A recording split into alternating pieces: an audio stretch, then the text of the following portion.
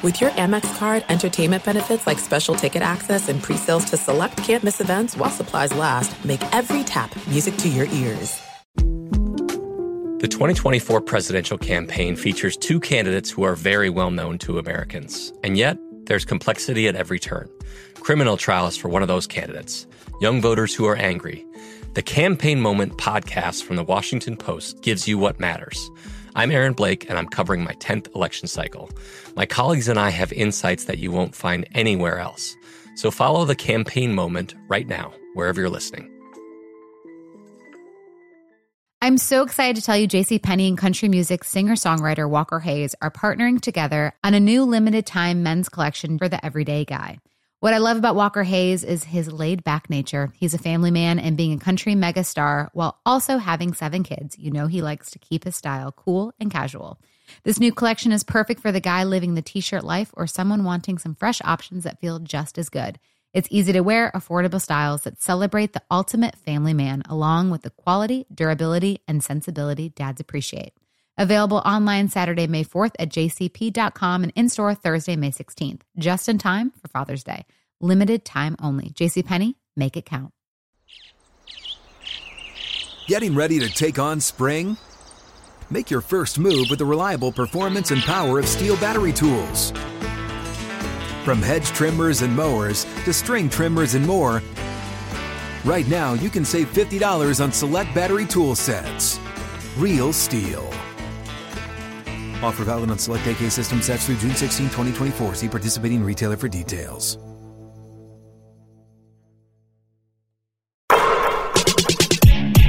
What's up, Open Floor Globe? This is Ben Golliver with the Washington Post. I am back again with Michael Pina of SB Nation on the other line. Michael, this is a very, very special week in the NBA. Of course, I'm describing the return of Zion Williamson. It is slated for Wednesday night against the San Antonio Spurs in New Orleans. Now, of course, Zion Williamson was the number 1 pick of the 2019 NBA draft, one of the most hyped draft prospects of the decade, right up there, I would say, with any of them. He was out sidelined for basically the first 3 months of the season after undergoing minor knee surgery. He looked great in the preseason for New Orleans, but his absence affected everything from the NBA's TV ratings, from the New Orleans Hornets' playoff hopes, and of course the Rookie of the Year race as well. I think the timing here of his return is fascinating because you've got Ja Morant in Memphis as the runaway, Rookie of the Year favorite, the number 2 pick. You've got New Orleans getting incredible play from Brandon Ingram, especially lately, who's making an all-star case. And actually, you made the all-star case for Brandon Ingram on our last episode. And then you've got the Pelicans, of course, trying to push into the playoffs with a wide-open race for the number 8 seed and Zion potentially being a gigantic X factor in that conversation. So there are so many layers to this potential return. But, of course, the most important layer is we all just like gawking at Zion and watching him play basketball. I mean, the guy is an incredible athlete, incredible heart, incredible motor, all of the intangibles, and we've just been forced to wait and wait and wait and wait. And finally, Michael, it seems like the wait is over. So I'm going to throw to you the million-dollar question. On Wednesday night, what do you expect to see from Zion Williamson, and how would we characterize it as a successful debut? Because if he goes out there and has 6 points, I know I'm going to see people saying, oh, bust, and all that annoying stuff. So what's the bar for Zion on Wednesday night, and what do you want to see? Yeah, I think the bar it's understandably high. He's been compared to LeBron James and Blake Griffin and some of the better number 1 overall picks in recent memory. In the preseason, he kind of elevated that bar, averaging 24 points, shooting 71% from the floor in 4 games in just 27 minutes. So he was just historically great around the basket in particular. He was super explosive. NBA defenses could not stop him. For me, I have a lot of questions about how he'll do, who he'll play with. I'm really interested to see how he'll coexist with Brandon Ingram, who, by the way, scored 49 points a day after I made that All-Star prediction, which you failed to note in the introduction, but I'll do you the favor right now. And, will he close if it's in a tight game? Will he shoot a three or even take any jump shots? I really want to see how defenses will defend him. If they switch on a pick and roll, is he just going to bully the mismatch and get to the free throw line or finish at the basket? There's just a lot of questions. I can't wait to see him. This is one of the most highly anticipated debuts in recent memory, if ever. So it's going to be a lot of fun.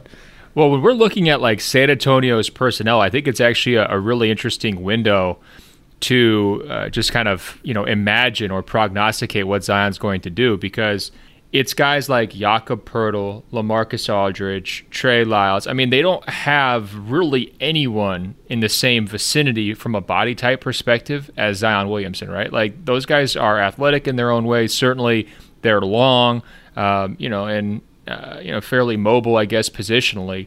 But it's going to be a stark contrast when he's on the court against sort of any of those guys that they've got in their front line. And what we saw during the preseason was Zion was really able to exert his will even against top shelf defenders. Like, he went right into Rudy Gobert's chest, finishing through traffic. He was relentless going to the basket. And I think most people realize, like, the big weakness of his game right now is the outside shot, right? But New Orleans has thought through that. They're not just going to let him stand out there on the wing and, what am I doing? How am I going to get my shot? They're getting him in motion. They're getting him moving downhill. They're bringing him off curls and screens. They're putting the ball in his hands in various positions.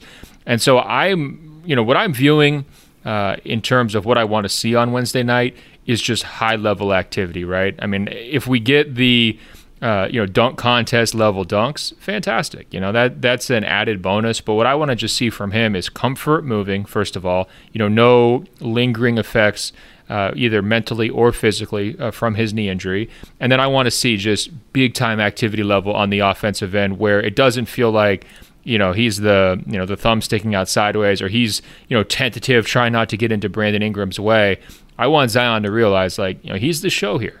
He is ultimately going to be their franchise player long term, even if Ingram winds up being a perennial all-star player. Like, if they're going to be a title team, it has to be Zion's team. So I want to see that level of assertiveness from him, and then also just the involvement. I want to make sure his teammates, it's kind of like welcoming him back with open arms on the court, though. This isn't just like, patting him on the back, yay, we got Zion back. It's like, okay, he is fully involved in their gameplay. Now, statistically, what does that look like? Well, I think if we get anything in the range of 16 points, 8 rebounds, to me, that would probably save him from the, criticism from the Boo Birds. I mean, something in that range. And I think, it also depends on how many minutes he plays. Are they going to scale that back a little bit? I do think it's worth noting their original timeline on him had Zion returning in kind of mid or early to mid December.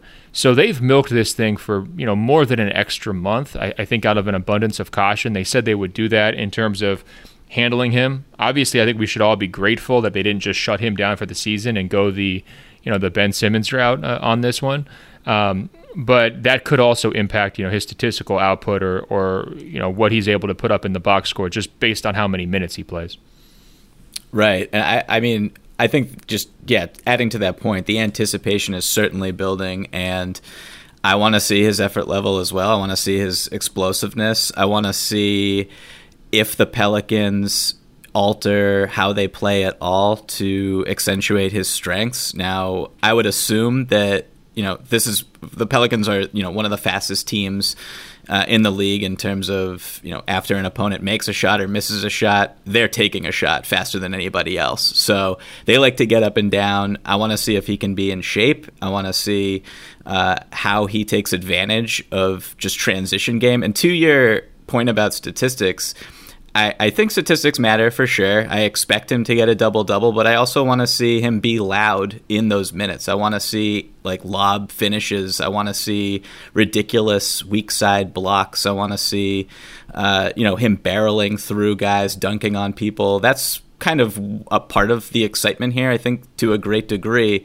So stats are wonderful. I want to see them be I want the stats to jump off the page also. Yeah, who am I kidding? I do want to see dunks and blocks. I mean, that was a really nice, intellectual approach earlier for me, but, let's be honest, I need to keep it real. No, we want to see the Zion highlights. I mean, that's what everyone's been looking for since his days as a high schooler. It kind of defined a lot of his time at Duke, although they did an awful lot of winning with him on the court too. And, that's part of the show. And I think he knows that. And I just think he can't help himself too, right? It's like if he's out there for 20 to 25 minutes, he is going to do at least 3 things that basically no one else in the NBA can do with very few exceptions. And I think that's why there's going to be so many people tuning in. Now, I did mention the TV ratings aspect of this.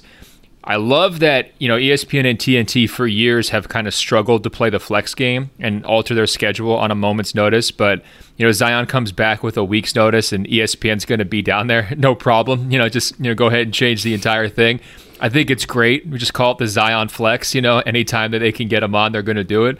And it's no joke that his impact, in the interest of this sport, especially among younger fans, it's out of control. I did a story right around Christmas about the NBA's TV ratings and talking to some people in the league office, including Adam Silver, but also talking to TV executives. And the one thing the TV executives at the network stressed to me was, look, yes, they took a huge hit from Zion missing basically the entire first 3 months of the season because they had front-loaded the Pelicans on their national TV schedules on TNT. Remember, they were on opening night. They were on the day before Thanksgiving. They were put on Christmas Day. And I said, well, do you have any regrets about that? Was it too much too soon? Should you have watched how things played out with Zion? And they were like, no, we should be fired, basically, if we didn't load our schedule with Zion games. That's the level of interest and the kind of the magnitude of hype around this guy. And so, of course, there's a cost for him being injured, but the cost of missing out on all the potential, eyeballs that would have been on there if he had played was significantly worse. So they're basically saying it's a no-brainer. He moves the needle like basically no one else besides LeBron at this point. And because he's the new sensation, arguably he's even influencing the ratings more just because everyone has that curiosity factor. What I also worry about, though, Michael, are there going to be people who are hate watching Zion? He's been getting a lot of buzz. He's now in this NBA level for the first time, going against the smartest, most agile, longest interior defenders. There are some holes to his game, like the jump shot that I mentioned. He's not really like that closing guy who's going to take over late in games and go one-on-one and get you a bucket. We saw that kind of bite Duke in the NCAA tournament where he has the ball in the final possession, winds up kind of giving it to RJ. In hindsight, not the world's best decision. So I'm curious, do you think that the excitement, what percentage of the excitement is positive, I guess is my question, right? Are 90% of people gawkers and 10% of people tuning in to make fun of his body type? Or would you categorize the percentage breakdown differently? I think you're a super sad person if you're watching Zion with looking to point out the negatives in his game before he has played a minute of regular season NBA basketball. This is kind of, when guys with a lot of hype come into the league, I feel like most of them have a honeymoon period. Guys at this level, I mean, where we praise all the strengths that they have. We kind of forget about the weaknesses or put them on the back burner for the time being and just appreciate where they are already at such a young age and speculate on what they can be and get really excited about it. And then what we do is, once they lose in the playoffs by year 4, if they haven't won a championship, we start to pick things apart dramatically. So I would hope that, Zion can avoid major criticism through the first few seasons of his career as people understand that he's super young and adjusting to the game, and he has these flaws, but the benefits that he has significantly outweigh the weaknesses. But, who knows? The internet is a super cynical place, and if I were him, I would not be looking at my Twitter mentions if I scored 8 points in my debut. Yeah, that's a little bit what I'm concerned about. And, of course, Twitter's not representative, right? So, I mean, it may wind up being that the percentages on Twitter are one thing if he doesn't play well or doesn't live up to the moment, quote-unquote, whereas in real life, 99% of people are just really excited to have Zion back dunking so we can enjoy the highlight clips. I think it's fascinating to watch. I mean, when you look at the situation, it is set up really well for him. I mean, New Orleans is not a market or an organization with crazy expectations, right? They're coming off the heartbreak of the Anthony Davis exit. He's done everything possible to endear himself to those fan bases. The smartest thing ever was going to the LSU games. I mean, that was, a real good timing given how good that team was, but also just such an obvious way to be like, okay, New Orleans, like I ride with you. He's got the magnetic personality, the natural charm. So his timing is good. He's the right person, right city, right fit. And now he really does have the potential where he could alter this playoff race. I mean, I think that's a big factor here. If he doesn't do it, if they miss the playoffs, I don't think anyone's going to blame him. They're just going to say, well, if we had Zion all year, things would have been different. But if he does, it's like the ultimate house money situation where now they're going into the playoffs. They're the upstart team, maybe, stealing a little bit of shine from the Memphis Grizzlies. And it winds up setting up really, really well for him from a popularity standpoint. So there are a lot of things going on. I guess I should just ask you directly, though, Michael, is Zion going to change the West playoff race? Are the Pelicans going to be the 8th seed thanks to the irrepressible duo of Brandon Ingram and Zion Williamson?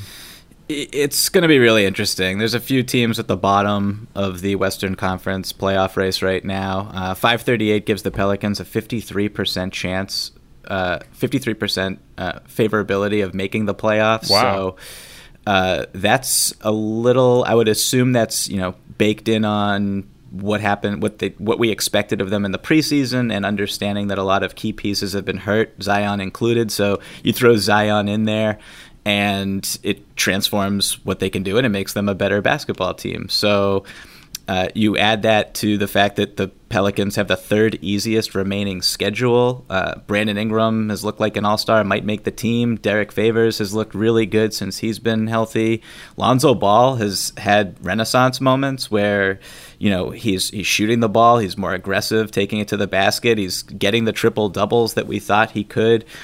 Coming out of UCLA and with the all-around game, and you add Drew Holiday, who will presumably get healthy at some point soon and give his borderline all-star contributions to the team. And it's tough to pick against the Pelicans coming out of the 8th. There's a few other teams down there. You have Portland, who kind of seem to be fading in my view. You have Phoenix, who've been up and down of late. You have the Spurs, who you should never count out and look really good with DeMar DeRozan and Aldridge kind of playing with a more futuristic slant on their games, with Aldridge finally shooting threes and their bench just complementing those two really, really well. Yeah, isn't it hilarious how you can just evolve your entire offense by taking 2 steps backwards? Like, really, I mean, it's not quite that simplistic, but really that's been like the biggest difference is Aldridge, after a decade of everyone begging him to shoot 3-pointers, which goes all the way back to his early days in Portland. And for whatever reason, it wasn't like a Ben Simmons thing. He just really did not like the idea of shooting 3-pointers. Sort of like me in bowling. I'm not a real big bowler. Like, I get to the alley, the shoes are kind of disgusting, the lighting is weird. Like, I understand some people have fun doing that, but for me, it's just kind of like, it just feels a little bit like a germ factory. And then what's really the payoff? I mean, I'm not really like a drinker or anything. It doesn't seem that great. I feel like that sort of just constant annoyance, right? Just at all the surroundings was Aldridge's approach to 3-pointers for his entire career until 3 weeks ago. It's made a huge difference. I mean, DeRozan's been absolutely out of control. His numbers are crazy, super efficient, and a lot of it is just the spacing aspect where he finally has a little bit more room to work, and he's taking advantage of it. Whether San Antonio can sustain that turnaround, though, that to me, it's the interesting question, because when you're looking at the teams in this mix, don't they jump out as the most experienced, more veterans, more proven guys, just more stable than, say, Memphis, Phoenix, Portland, and the Pelicans? The Spurs are kind of a different type of team. So I think the conservative better in me would say, well, San Antonio is going to be the last man standing in this one. Yeah, I mean, I think it's one of those two, which only raises the stakes in Wednesday's game with Zion's debut, and it'll be super interesting to see just how that all plays out. But yeah, I mean, you look at the Spurs, they're just kind of a wave that comes at you with one of the best benches in the league with Patty Mills, Derek White. Lonnie Walker is now a significant contributor to them when Pop lets him play through mistakes, which is wonderful. And so you add that youth and that athleticism to a team of veterans in Pop's experienced system, and it's machine-like on offense. Defense has been a different question, but offensively they've been able to score the ball pretty well, and particularly of late with their starting five outscoring opponents by over 10 points per 100 possessions over the last 15 games, which is a huge, significant mark in my opinion, because when the season began in the first few weeks, the starting five was pretty trash. So that's a significant turnaround. So I'd flip a coin here, honestly, between the Spurs and the Pelicans. I know that's a cop-out. I'm sorry. No, that's fine. I mean, one of the major, American Eastern Seaboard newspapers just nominated two people for their endorsement for the Democratic nominee. So, you're not copping out any worse than they are. I mean, I guess I don't know if the Spurs are Elizabeth Warren or Klobuchar in this analogy, but I mean, we've seen worse behavior from media members this week alone than what you're trying to do here, Michael. Don't worry. When I look at the Pelicans, here's what makes me nervous. They're 4.5 games out of the 8th seed right now. They've got 3 or 4 teams they've got to get through to make the playoffs, and then there's a couple teams actually behind them, Minnesota and Sacramento, where I'm not sure either one of those teams has necessarily given up yet. Both those teams have had tough seasons, but they're playing for something, right? So is there an argument that there's just so many teams in this pack, they're all going to eat each other, and having enough upward momentum over the course of really what amounts to basically a 3-month stretch?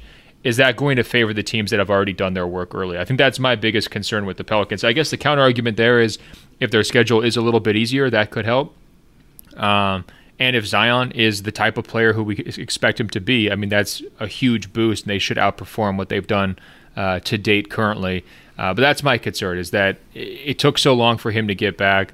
The hole is, bigger than it might seem right now. I think those 538 odds are kind of nuts, to be honest. I when I'm looking at this, I would give them something closer to, even generously, like a 35% chance of making the playoffs. And some of this is that maybe I'm just betting against my heart, because it would be incredible for Zion to have that story of turning them around, taking them to the playoffs, and then it's like LeBron versus Zion in the first round of the playoffs. Can you imagine the TV ratings on that one? So, especially the AD factor, into that matchup as well. That is the NBA's TV ratings dream, and I think, frankly, that's my dream right now, too. I think you just solidified why that's going to happen for all the conspiracy theorists out there. It's got to happen. I didn't even put 2 and 2 together with the fact that would be the matchup, but that just needs to happen for all of our sanity. I very much want to watch that matchup. I know. So what you're saying is there's going to be 5 teams just coincidentally simultaneously tanking to open the way for the Pelicans to get themselves into the 8th seed. It just feels too good to be true. That's the only thing that's got me hesitant here. But at the same moment, part of this is I'm just protecting myself here, Michael. I can't even explain or express how excited I am for this week, for Zion to finally be back. And longtime listeners will know I have a tortured history with Zion. I went to his game against North Carolina when he blew out the shoe.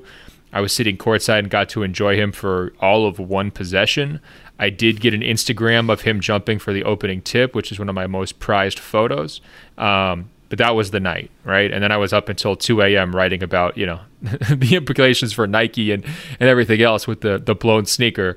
The second time I saw Zion, I wrote an entire story before he even played about the hype at Summer League. Tickets being scalped for $400 in the parking lot by, people when it's 100 degrees outside or 115 degrees outside. TV ratings through the roof for Summer League, fans filling the building, and Zion made it basically 8 minutes, I think, before he got injured the second time. So this, this is the track record that I've got going for myself, Michael. This is why I might be watching this game with through my fingers kind of covering my face a little bit, and yet I can't help myself. I'm going back to the well, and I think when we're looking at the future of the NBA, we've talked a lot this season, you and I have, about Giannis and Luka and kind of the international revolution.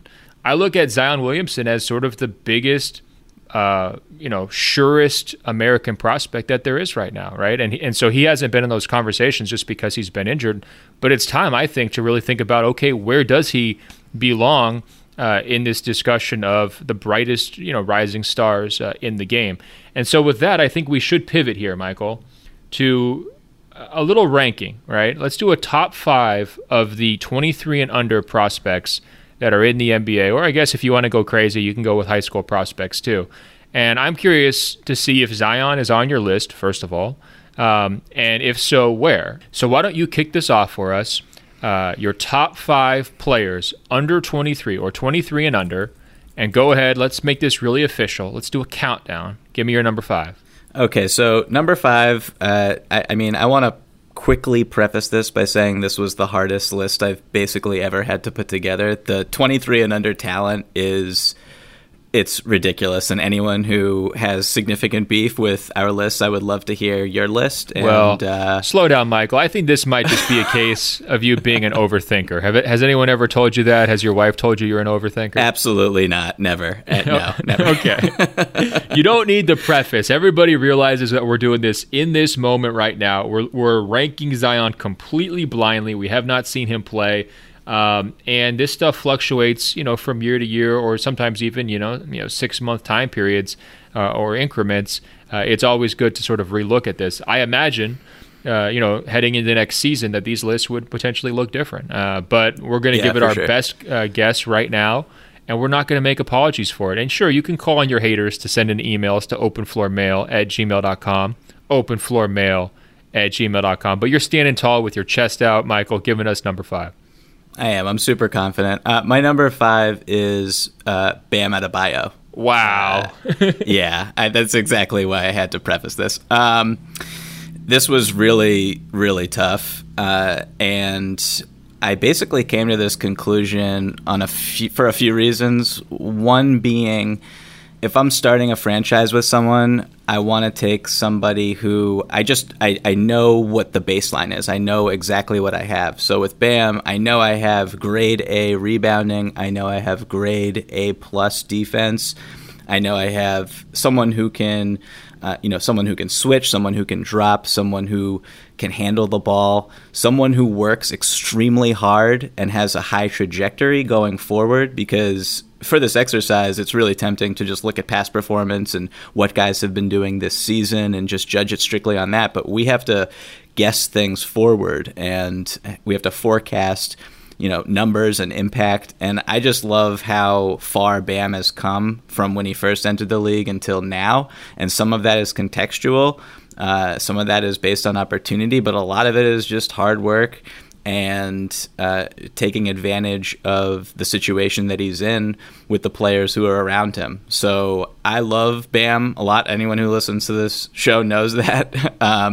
And if I had a team with Bam, I know that I need to get, someone who can, score the basketball, which is pretty important beside him. But I know I have that baseline with Bam, and that's why I'm going with him at number 5. Right. I considered him for my list, not for the top 5, but in the kind of the honorable mention category. I think the tricky part is when you're doing the discussion of who do you want to start a franchise with, with these young prospects. I think the natural tendency for me is to gravitate towards lead scorers, ball handlers, or, at least like number 1 or number 2 scoring options, because that's sort of the hardest thing to find. And then kind of year after year, that's what's driving title teams too, right? I mean, it's the premier wing playmakers, or the crazy good lead ball handlers who are scoring and passing hybrids. So I think that's why someone like Bam in general gets short shrift in this conversation, but I think it's smart that you include him because he does have the playmaking aspect, but also like you're describing, like his ceiling is really high based on his improvement. And there may be a day where we see like, the best player on a team is like a defensive stalwart on a championship team. And we're just in a weird era in the NBA where I think that things have shifted so far towards playmakers that's ultimately why I left a guy like him and also a guy like Jaren Jackson Jr. off of my top 5, because they could be the best in the NBA at what they do, but maybe that's not the most valuable thing for titles, if that makes sense. No, that's a good point. Yeah, for sure. All right, Michael, give me your number 4. My number 4 is Donovan Mitchell. And I have him on this list where, he's kind of that scorer, playmaker that you just discussed, and the value of having someone like that if you actually want to win a championship and drive your team towards the upper echelon of the league. I had him, there's a certain class of player, 23 and under, who I would put with Donovan, someone like Brandon Ingram, Devin Booker. And we discussed all of this in our last episode talking about all-star consideration. The reason why I have Donovan here is basically just like I'm confident that I've seen him do it in the playoffs, and that might be a cop-out, but it just gives him the slightest edge over Ingram and over Booker, who have kind of, throughout their careers, their teams have not necessarily performed better with them on the floor. I know for sure that's what I'm getting with Donovan, and so that's the reason why I go with him here. I like Donovan on this list. I did not have him in my top 5, but another guy I considered. A huge factor in his favor, and I think this should matter when we're talking about guys to start a franchise, is the marketability and the connection with the fan base. It's natural, it's authentic, they love him, and he's not going out of his way to do it. It's just kind of who he is. That matters a ton. This goes all the way back to the Kevin Durant versus Greg Oden debate for me. Michael, I don't know if you know this, but one of the most pathetic things I've done in my life was write like a 15 or 20 page research paper with footnotes on why the Blazers should draft Kevin Durant with the number 1 pick over Greg Oden. It was kind of a publicity stunt for my blog at the time, Draft Kevin Durant, where I was just trying to do whatever I could, pulling out all the stops to convince Kevin Pritchard to take Durant. And in that research paper, I actually spent a lot more time on the marketability side of things than I did on the health side of things. So in hindsight, maybe I should have been a little bit more skeptical of Oden's injury issues and health track record. But my argument was basically, look, Oden's not going to sell shoes. He's not going to sell as many jerseys as Kevin Durant. He is not going to be this flashy highlight level player, at least on offense. I mean, Oden did have some spectacular, finished dunks and block shots for sure early in his career. But it was just so clear to me that Durant was going to be this marketing powerhouse. Nike was going to give him his shoe. His jerseys were going to be near the top of the charts. He was obviously addicted to basketball at that point of his career, and fans tend to rally around guys like that where it's clear their investment level is super duper high. And to me, I thought that should have factored in. I mean, the counter argument was, big guys are what's going to win you titles. I wasn't completely sold on that. What I was sold on was that KD was going to be, a scoring champ, multiple times over, and a perennial all-star that people wanted to buy stuff when he sold it. And to me, that should have been a factor, or a bigger factor, in Portland's decision-making, in part because they had just come through a pretty rough time period where they lost the fan base during the quote-unquote Jailblazer era, right? I think they probably looked at it like, we've got Brandon Roy to do a lot of the things I'm describing. Ultimately, like, you look back at the glory years of the Thunder, Kevin was like one of the most beloved players in the league, and in that fan base, he was basically a saint. So that's a long time ago, by the way. I mean, certain things have happened since then, aka 2016, but to me, that's a big factor. And I think with Mitchell, it's a huge argument in his favor, right? I mean, I think he's cut from a similar cloth, and your season ticket renewals are going to be pretty good if you've got Mitchell on your marketing materials, your sales material. And I think for that reason, he deserves strong consideration here. All right, who's your number 3? My number 3 is Jason Tatum. And I go with Tatum, and I put him slightly above Ingram, Booker, and Donovan because just pure upside. And I've watched a ton of Jason Tatum basketball games since he was first drafted by the Celtics. I just think that as a scorer, like he has MVP ceiling. He has multiple scoring leader, scoring champ seasons ahead of him. He can put the ball in the basket in just about any way imaginable already. So when I just look at that and then I try to project out where he's going and what his ceiling is, in one of the most important areas of the game, if not the most important, he's just top tier. And I combine that with his size. I combine that with his defensive versatility and his upside on that end, and the growth that we've seen from last year to this year, just as an all-around team and individual defender. and I factor in his off-ball effectiveness and his willingness to sacrifice in a winning environment. The fact that he's an extremely good outside shooter, he can play away from the ball and be super effective. And if I'm just building around one type of player, it's just so easy to draft for talent or draft for or sign players based on talent than need when I have someone like Tatum, as opposed to someone like Trae Young, where I have to surround him with a certain type of player, or drafting or having Ben Simmons, and I know that I have to surround him with certain types of players. So that's where Tatum just kind of separates himself from a lot of the guys in this category. Yeah, I mean, I think I like real plus minus because of what it does at the top of the charts and at the bottom of the charts. Is pretty accurate at identifying the very best players and the very worst players. And when you're looking at Tatum, I mean, he's still in the top 10 league-wide by real plus minus. And the guys who are above him at his position are like the creme de la creme, right? LeBron, Giannis, Kawhi. I mean, that's basically it, right? So that metric is projecting him having the MVP ceiling that you're describing as he gets older and as he progresses. And I think the eye test is right there with it. I mean, the defensive improvement has been really impressive. I would still like to see, better efficiency offensively, a little bit more creativity, deeper bag on that end to get him to where we're really thinking of him as like the lead, number one clear-cut scoring option, because he's still part of kind of an ensemble cast this year, but he's also super duper young, and I think he can get there. And if he was in a different team context, could I see him scoring as often as Brandon Ingram? I think I could, right? So can I just say something really quickly?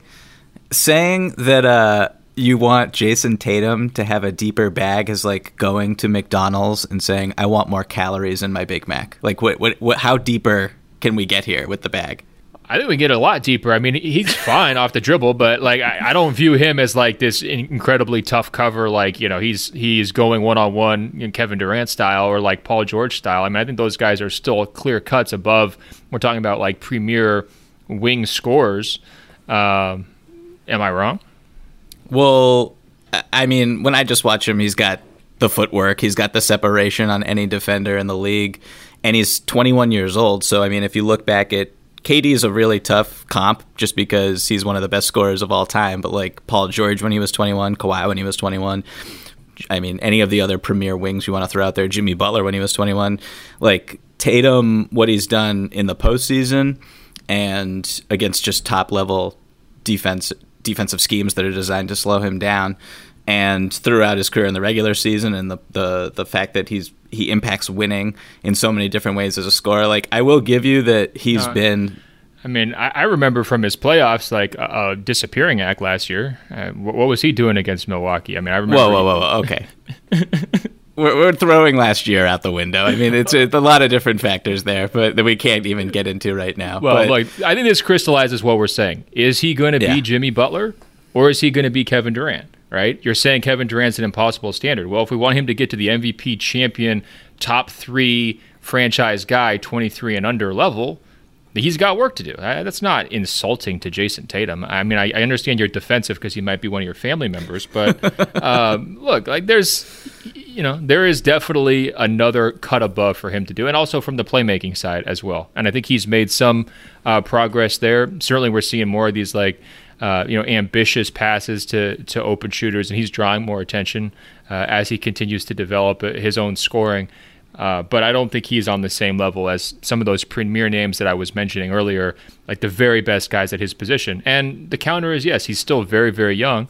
He can get there, and I'm just saying I want to see him get there. That's all. You don't have to. No, it's okay. Don't freak out. It's fine. No, all of that constructive criticism is very fair. And he does have areas of his game he needs to improve. Most notably right now, he needs to make layups. That would be wonderful. I'm just going to go into my number 2 now. Please. Okay, so I have Zion here. And I love it. See, I think the whole point of this exercise was to test the recency bias, right? It's like, because coming into the season, everyone's in love with Zion. Then he disappears for 3 months, and it's like, okay, well, how far are we going to drop him? And what you've now determined is that you haven't probably dropped him at all. No, I haven't. I mean, I was just rewatching some of the possessions that he had in the preseason, and it's just like the wow factor is just it's ridiculous. And if you can score, if you can get to the rim and score as efficiently as he does, like I don't know. I just don't know what defensive coverages there are going to be when he's in his prime that can stop him. And presumably by then he'll have a respectable jump shot. He'll be working on different areas of his game that aren't rounded out right now. I mean, he could just be so terrifying. And I mean, the big hang up is just his physical health and where he goes from here in terms of can he play 34 minutes a night for an 82-game season for his career? How long before his body breaks down if it does? Those are significant concerns, I feel like. But right now, I'm kind of just not caring about them and putting him here at number 2 because it's sort of like the what if he stays healthy factor. I mean, he's going to be better than Blake Griffin ever was, one would say, and that's a damn good basketball player. So, yeah, I just have Zion here, and it wasn't really that difficult for me to put him above some of the other guys who have played significant minutes and shown what they can accomplish.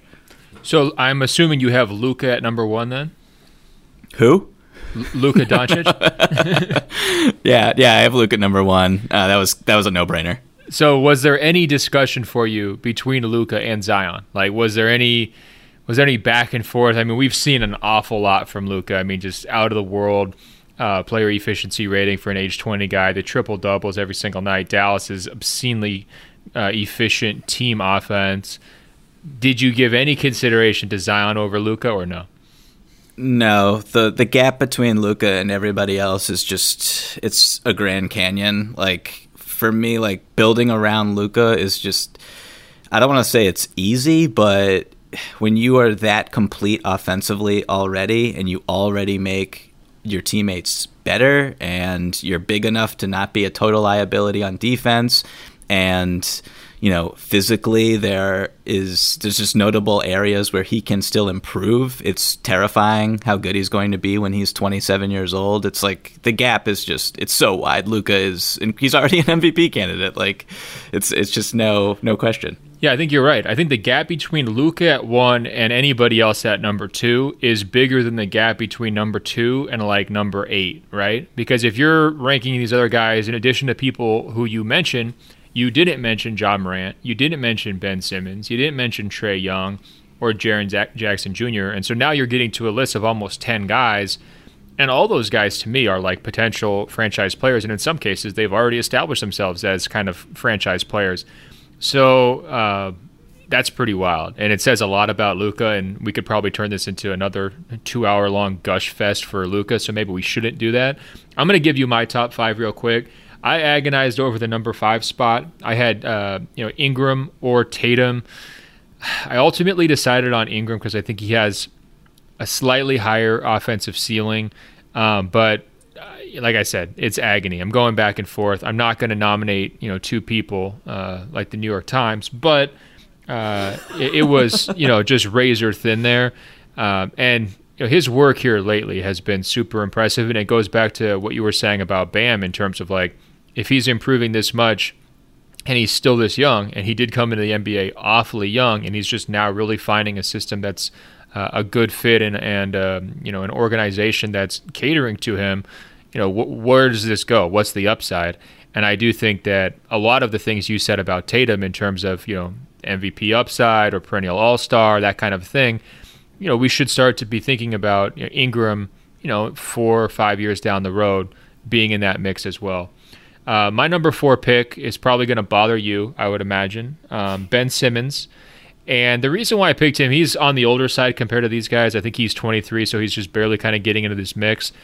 I'm still convinced if he had a team that was completely built around him from an offensive standpoint, that he would be talked about in a totally different manner. I think that his reputation is undercut by his lack of shooting, obviously, but also by the fit and the style and the scheme in Philadelphia, where if you really were building a team to accentuate his strengths and cover his weaknesses, it would look like almost the exact opposite of the Philadelphia 76ers. And so from that standpoint, if you're giving me, grade A defender and an offensive player who has a potential to lead a really, really good offense if he's just turned loose and he's the main guy and everything revolves around him and it's all spread out. I like that team, and I also think it would be a very entertaining team. I go back a little bit to that run a couple of years ago down the stretch when Embiid was out and Simmons was just really clicking on all cylinders, the triple-doubles, they're playing fast. If you just do that every single night, I think it actually would change his personality too. I think he'd just be a happier, more forthcoming person if he was almost in a comfort zone on the court, because that is a hang-up I have with him. Like, it sounds great to have him as your franchise player until you have to interview him or put him on a billboard or kind of do anything that requires him interacting with the public, and then you're just like, oh boy, this is just going to go poorly for everyone. But I still think, if he's in a better, more comfortable, more tailored situation, I think it could look a lot differently than it does currently. My number 3 pick, and I'll be honest, I'm shocked you didn't have him on your list, is Ja Morant.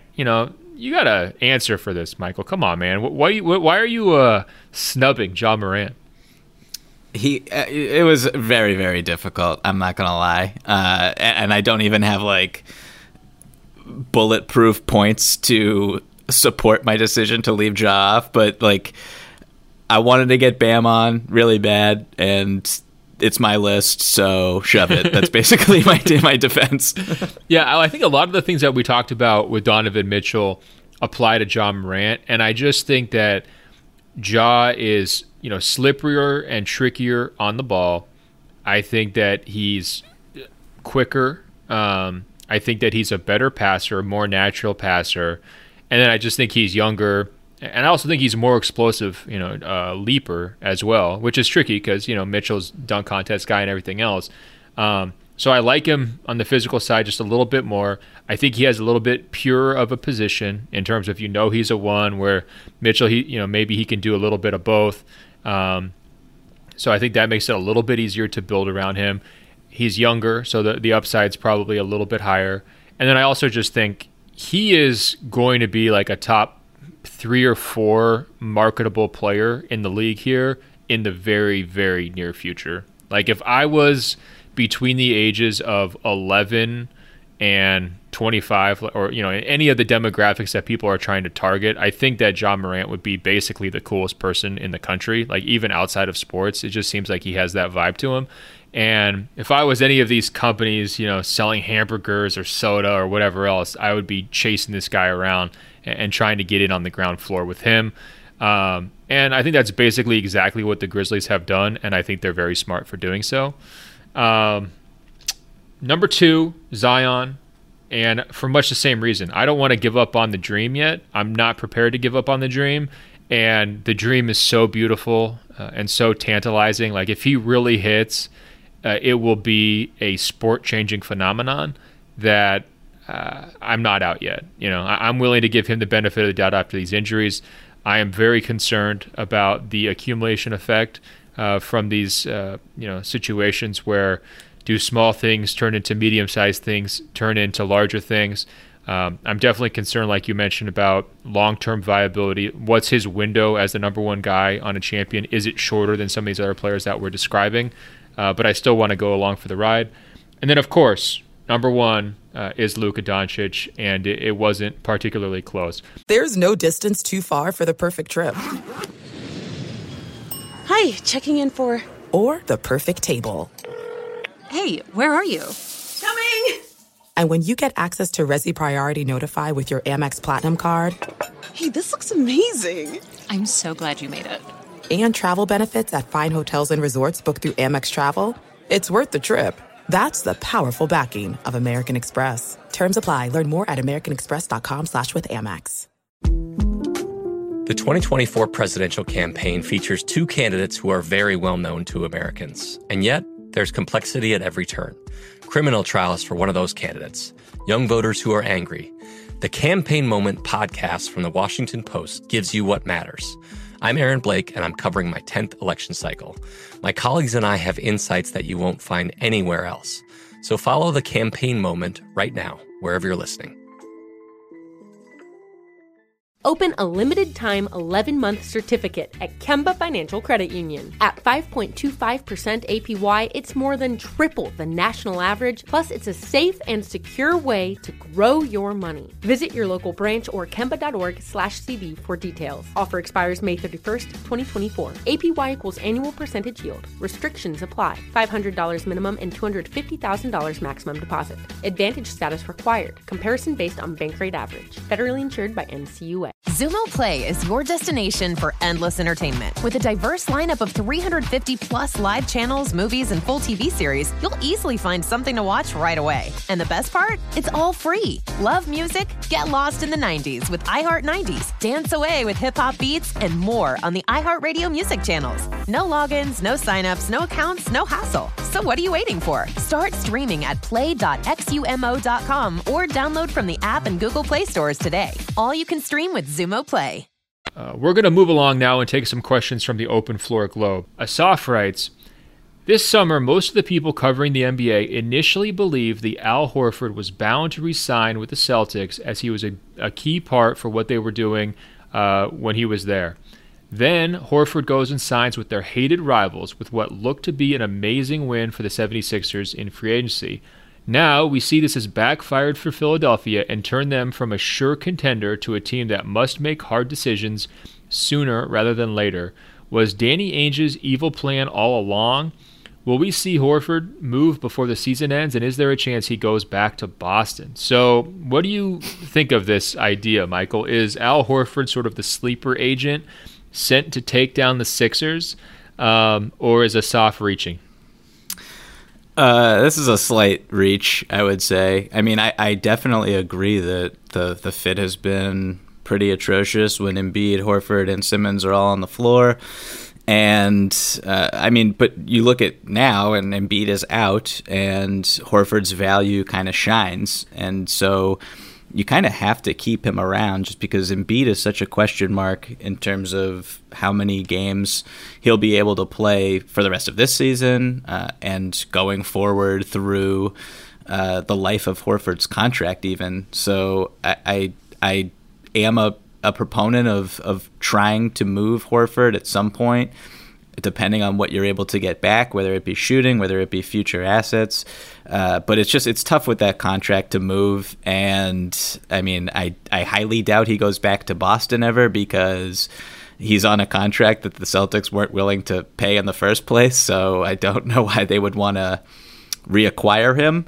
They had a set monetary amount, limit, ceiling, whatever you want to call it, and what he's on currently is too high for their blood. So I just don't see that ever happening. I don't see a reunion ever happening. Yeah, I worry he's going to get into kind of depressing territory. Like, is he the next Kevin Love here down the road, right? Where if things don't work out, I mean, they're not going to be as bad as the Cavaliers, obviously, but, you know, if you're fast forwarding 2 years, he's got this huge contract.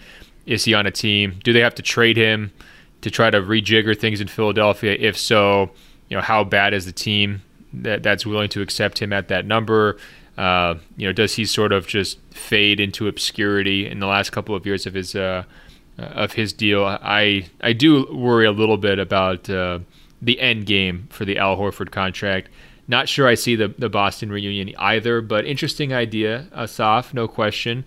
The tricky part with what you're describing about Horford as the Embiid insurance, it's like that sounds great and it definitely helps during the regular season, but how high of a ceiling do you have if Embiid is not doing it night to night in the playoffs and like Horford's your plug-in, right? Like you're a second round team at best, right?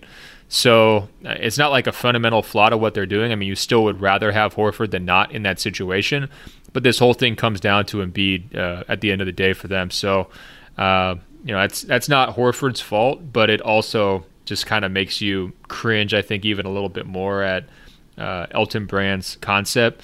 As I say that, of course, I'm still paranoid that somehow those two guys together are going to take down Giannis and ruin the dream of a 70-win finals appearance season for the Milwaukee Bucks. All right, Brian writes, I was recently at the Denver Nuggets versus Dallas Mavericks game last week in Dallas, where the Nuggets beat Dallas by 1. Naturally, in the excitement, I stood up to cheer on the Mavs, similar to some friends around me. Further, the lady behind me kept asking, "Can you sit down? I'm trying to enjoy the game." Dallas has a saying, "Keep Dallas pretentious," and this lady didn't stray too far from that ethos. Which arenas and or fan bases have you guys found to be pretentious? So I didn't know about that saying. First of all, that's pretty interesting. Portland's is "Keep Portland Weird." Have you been to Dallas? Have you found it to be a particularly pretentious city? I've never been to Dallas, and I was curious when I read this whether this nickname or slogan or whatever was created by people from Dallas or by people who hate Dallas. It's not like the greatest slogan that you want. Yeah, like, are they that proud? I am Googling it. So he didn't make it up, first of all. They have T-shirts. There's definitely Keep Dallas Pretentious T-shirts. I do think Dallas is sort of a wealth center within Texas. I don't know exactly if it's oil money or what. I'm sure people can inform us on that. I do think that they view themselves maybe as a little bit upper crust and fancier than some of the other Texas towns, certainly compared to like San Antonio. With that being said, do you have any nominations for pretentious fan bases? This emailer obviously is trying to get us into trouble. I'm not sure if you're willing to take the bait, but what you got? I mean, I'm going to fearlessly just plow ahead by saying that you could make an argument for both the Knicks and the Nets, and these are the two arenas that I frequent in every game. I would just say, like, for the Knicks, it goes back to Kristaps Porzingis' first game when it was just like everyone in the crowd had Stockholm Syndrome, and they couldn't understand why he wanted to leave. He was the bad guy. Every time he touched the ball, they were booing him vociferously, and it's like this fan base can't understand why someone would not want to sign there. They don't understand why KD says that it's not cool. And this isn't every single Knicks fan, but there's a large segment of them, and a lot of them who attend the games, and they do make the crowd atmosphere more lively than it should be for such a terrible basketball team. But like, they're just not realistic, and they're not really understanding the predicament that they are in and how difficult it will be for them to climb out of it. So are we sure that's pretension, or is it just delusion, Michael? Tomato, I guess, for this situation. Understandable. Good nomination. When I'm looking at a couple of the fan bases that I think people would usually think of, I feel like the Lakers would be a lot of people's answer. In general, I hate painting with a broad brush on this stuff. I mean, when you go to Lakers games, you're definitely seeing outfits that are way more expensive than at any other NBA game. So if you associate the money element with the pretension side, or like, I just want to sit here and look cool and have everybody realize that I'm far more rich and cool and hip than you are, there is that element at the Lakers games. But this season, the fans have been very strong. I mean, even just comparing in the last couple of games, I went to the Rockets game in Houston, Mavericks in Dallas, and those fans were not as engaged for a regular season game, and both those games were pretty good, as the Lakers have been throughout this season. The Lakers fans are just basically falling in love with this year's group in terms of the the hardworking aspect, and a lot of the bench guys stepping up and playing more effectively than people thought. So to just immediately go to them, I think would be unfair. I think, in general, my advice is if someone tells you to sit down at a basketball game, it's okay to turn around and tell them to stand up. Just encourage them. It's all right. Get on your feet a little bit. At the same time, though, I do think you need to pick your spots. If you're the one guy in the section who's standing up completely by yourself and you're doing it for the entire game, it's a little bit weird, right? Does that bother you? Like when you go to games, Michael, if there's that guy, would you ever tell someone to sit down? I've never told anyone to sit down, but it does bother me. I'm not gonna lie. If you're standing for like I understand standing at the start or the end of the first half or the end of any quarter. and cheering on your team. I've done it myself plenty of times, but like I also paid for a seat, and I don't like I if I wanted to stand, I would pay for standing room tickets, but I did not. I paid for tickets that give me the right to sit down and relax and watch the team play in person. So I've never actually said anything to anybody because I'm a coward, but in my mind, I am thinking, please sit down right now. You are affecting my ability to enjoy this experience. Well, I think the emailer now knows the most pretentious fan base in the NBA is actually Michael. Here he is. Not only does he want to sit down and want other people to sit down, he can't be bothered to tell the people around him to sit down. Unbelievable, Michael. Jeez. Yeah, I got nothing. Yeah, I don't have too many other nominations here. I think in general, people standing up bothers me way less than people leaving early. I hate it when people leave arenas early, even if the team is losing. Stick it out, right? Come on. If you're a true fan, you don't bail halfway through the fourth quarter. The Rockets fans have had this problem for years. I mean, Steph Curry used to just clear them out, even from playoff games, like in the third quarter. They would just lose hope and just, take off for the exits. I mean, I understand, people are coming from far and wide down in Texas because, there's the way the city's set up, so it's probably a long drive home and everything else. But you're going through all the effort to go to a basketball game, and you have, a consistent winner like the Rockets. Bailing early, it just really rubs me the wrong way. And the scene on Saturday night with the Lakers fans, cheering LeBron with MVP chants throughout the fourth quarter, drowning out the home crowd.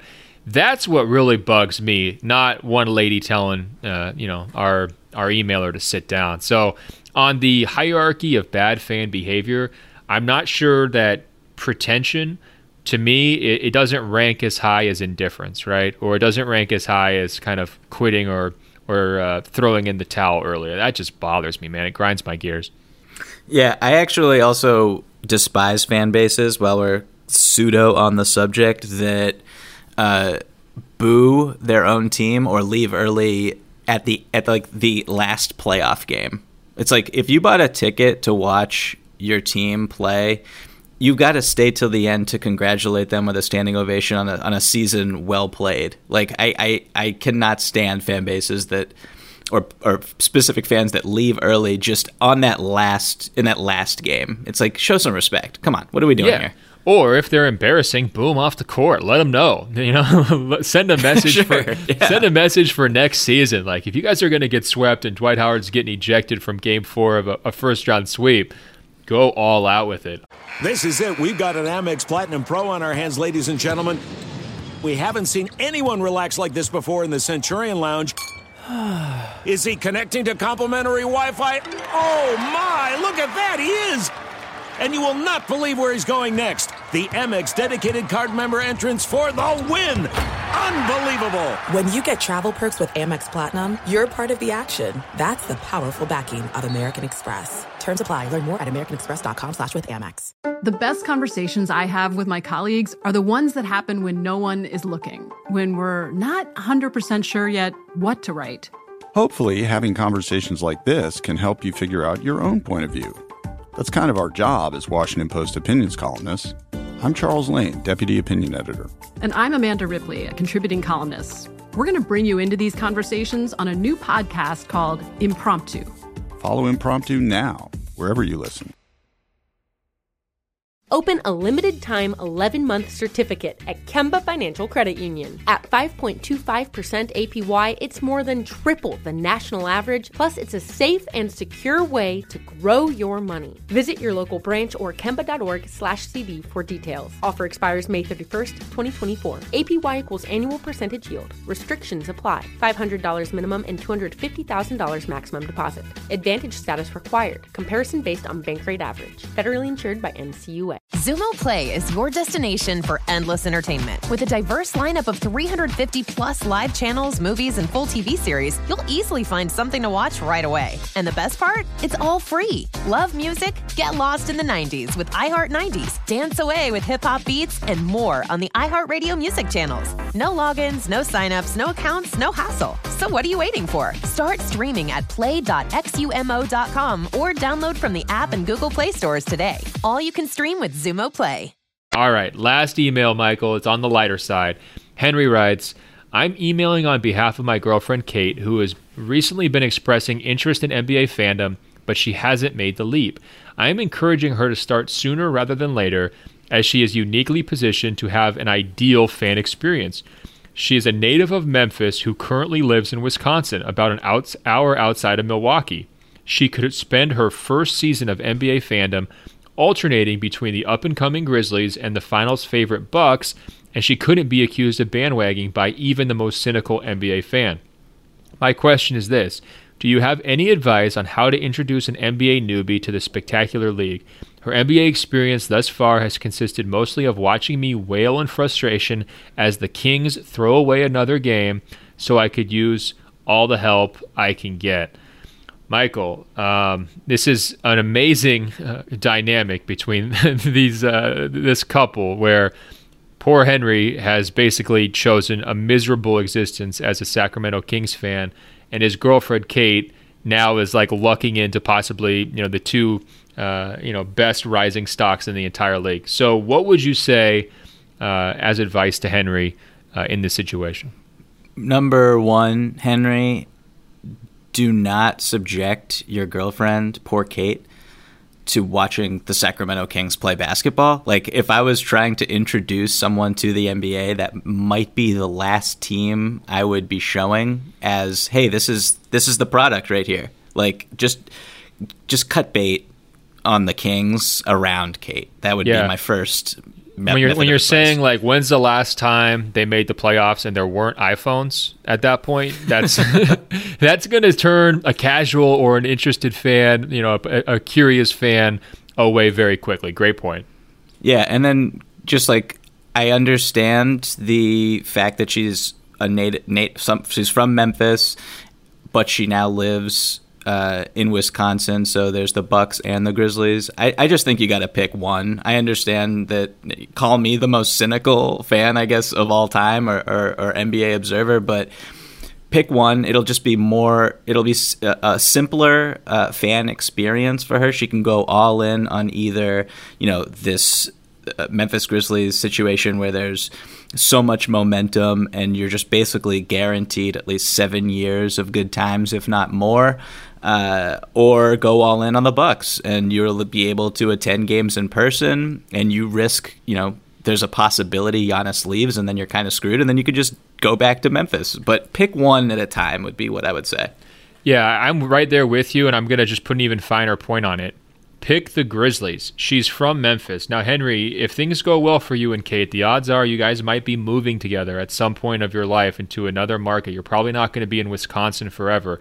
It will be very weird if Kate does become this huge Bucks fan, and now she has to explain, well, I'm from Memphis, but I lived in Wisconsin, and it turns into this 5-minute narrative for her. You want to keep it simple. She's from Memphis. She's a diehard Grizzlies fan.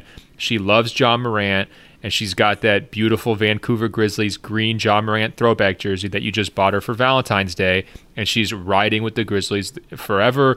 You could show her, obviously, the historical aspects of that organization. You can go back to the Zebo highlights once she's, kind of dipped her toe in this current group. But I think what you're, going to be focusing on is Ja Morant sells himself. You can just go onto YouTube and spend all day long watching his highlights and, mention that he only wears tech fleece in different colors. To me, that's a huge selling point.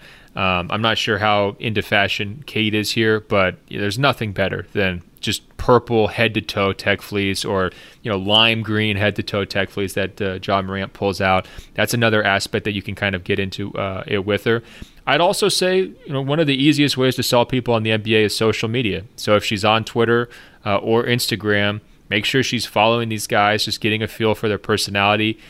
He's another guy who's great on social media, and kind of same deal with Jaren. He likes, rappers I've never heard of and anime and all this stuff that I really don't understand, but maybe someone like Kate, who is certainly cooler than me and more connected in the world, would be able to understand that.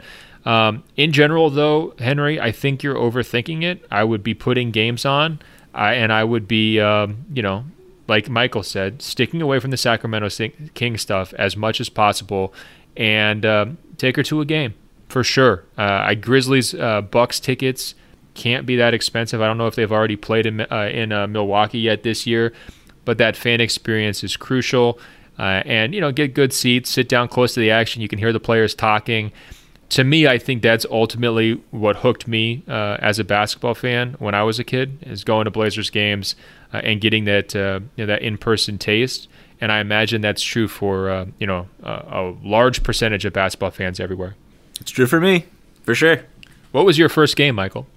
I don't remember if it. I don't think this was my first game, because my first game was at the Boston Garden before they tore it down, the original one.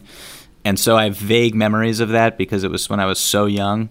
But the first game I remember attending was, I believe it was in 96, and it was right around Halloween. It might have been the home opener for the Celtics at the Fleet Center, which is what it was called back then, against the Chicago Bulls. And I dressed up like Dennis Rodman. I dyed my hair. I had a Bulls jacket.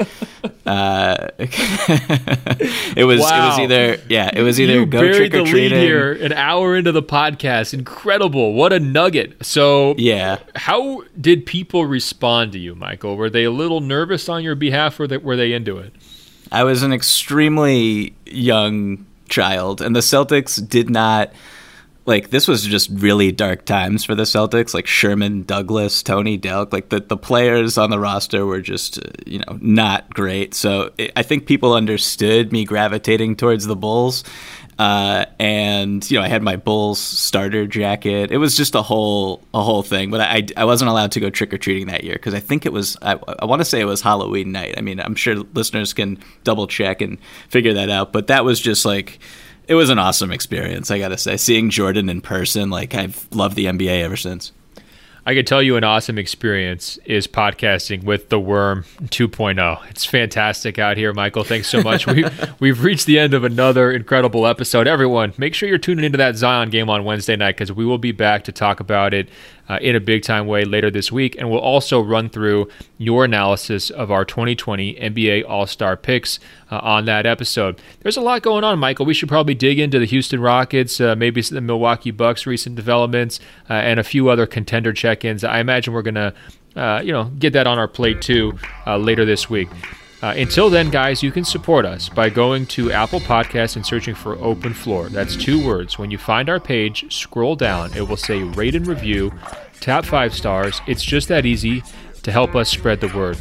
As I mentioned earlier, email us, openfloormail@gmail.com. openfloormail@gmail.com. And if you want to encourage Michael to maybe, post a few pictures of his Dennis Rodman outfit on the internet for all of our amusement, feel free to do that too. I bet I bet we can manipulate him into sharing some just incredible photographic memories. He is on Instagram and Twitter at Michael V as in Victor Pina. I'm on Instagram at Ben.Golliver. I'm on Twitter at Ben Golliver. All right, Michael, until later this week, I will talk to you. Talk soon, Ben.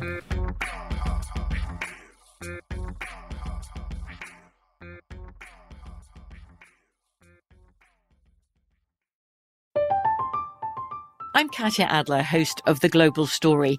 Over the last 25 years, I've covered conflicts in the Middle East, political and economic crises in Europe, drug cartels in Mexico. Now I'm covering the stories behind the news all over the world in conversation with those who break it. Join me Monday to Friday to find out what's happening, why, and what it all means. Follow The Global Story from the BBC wherever you listen to podcasts. Being a chef means keeping your cool in the kitchen. And with Resi Priority Notify and Global Dining Access through my Amex Platinum card...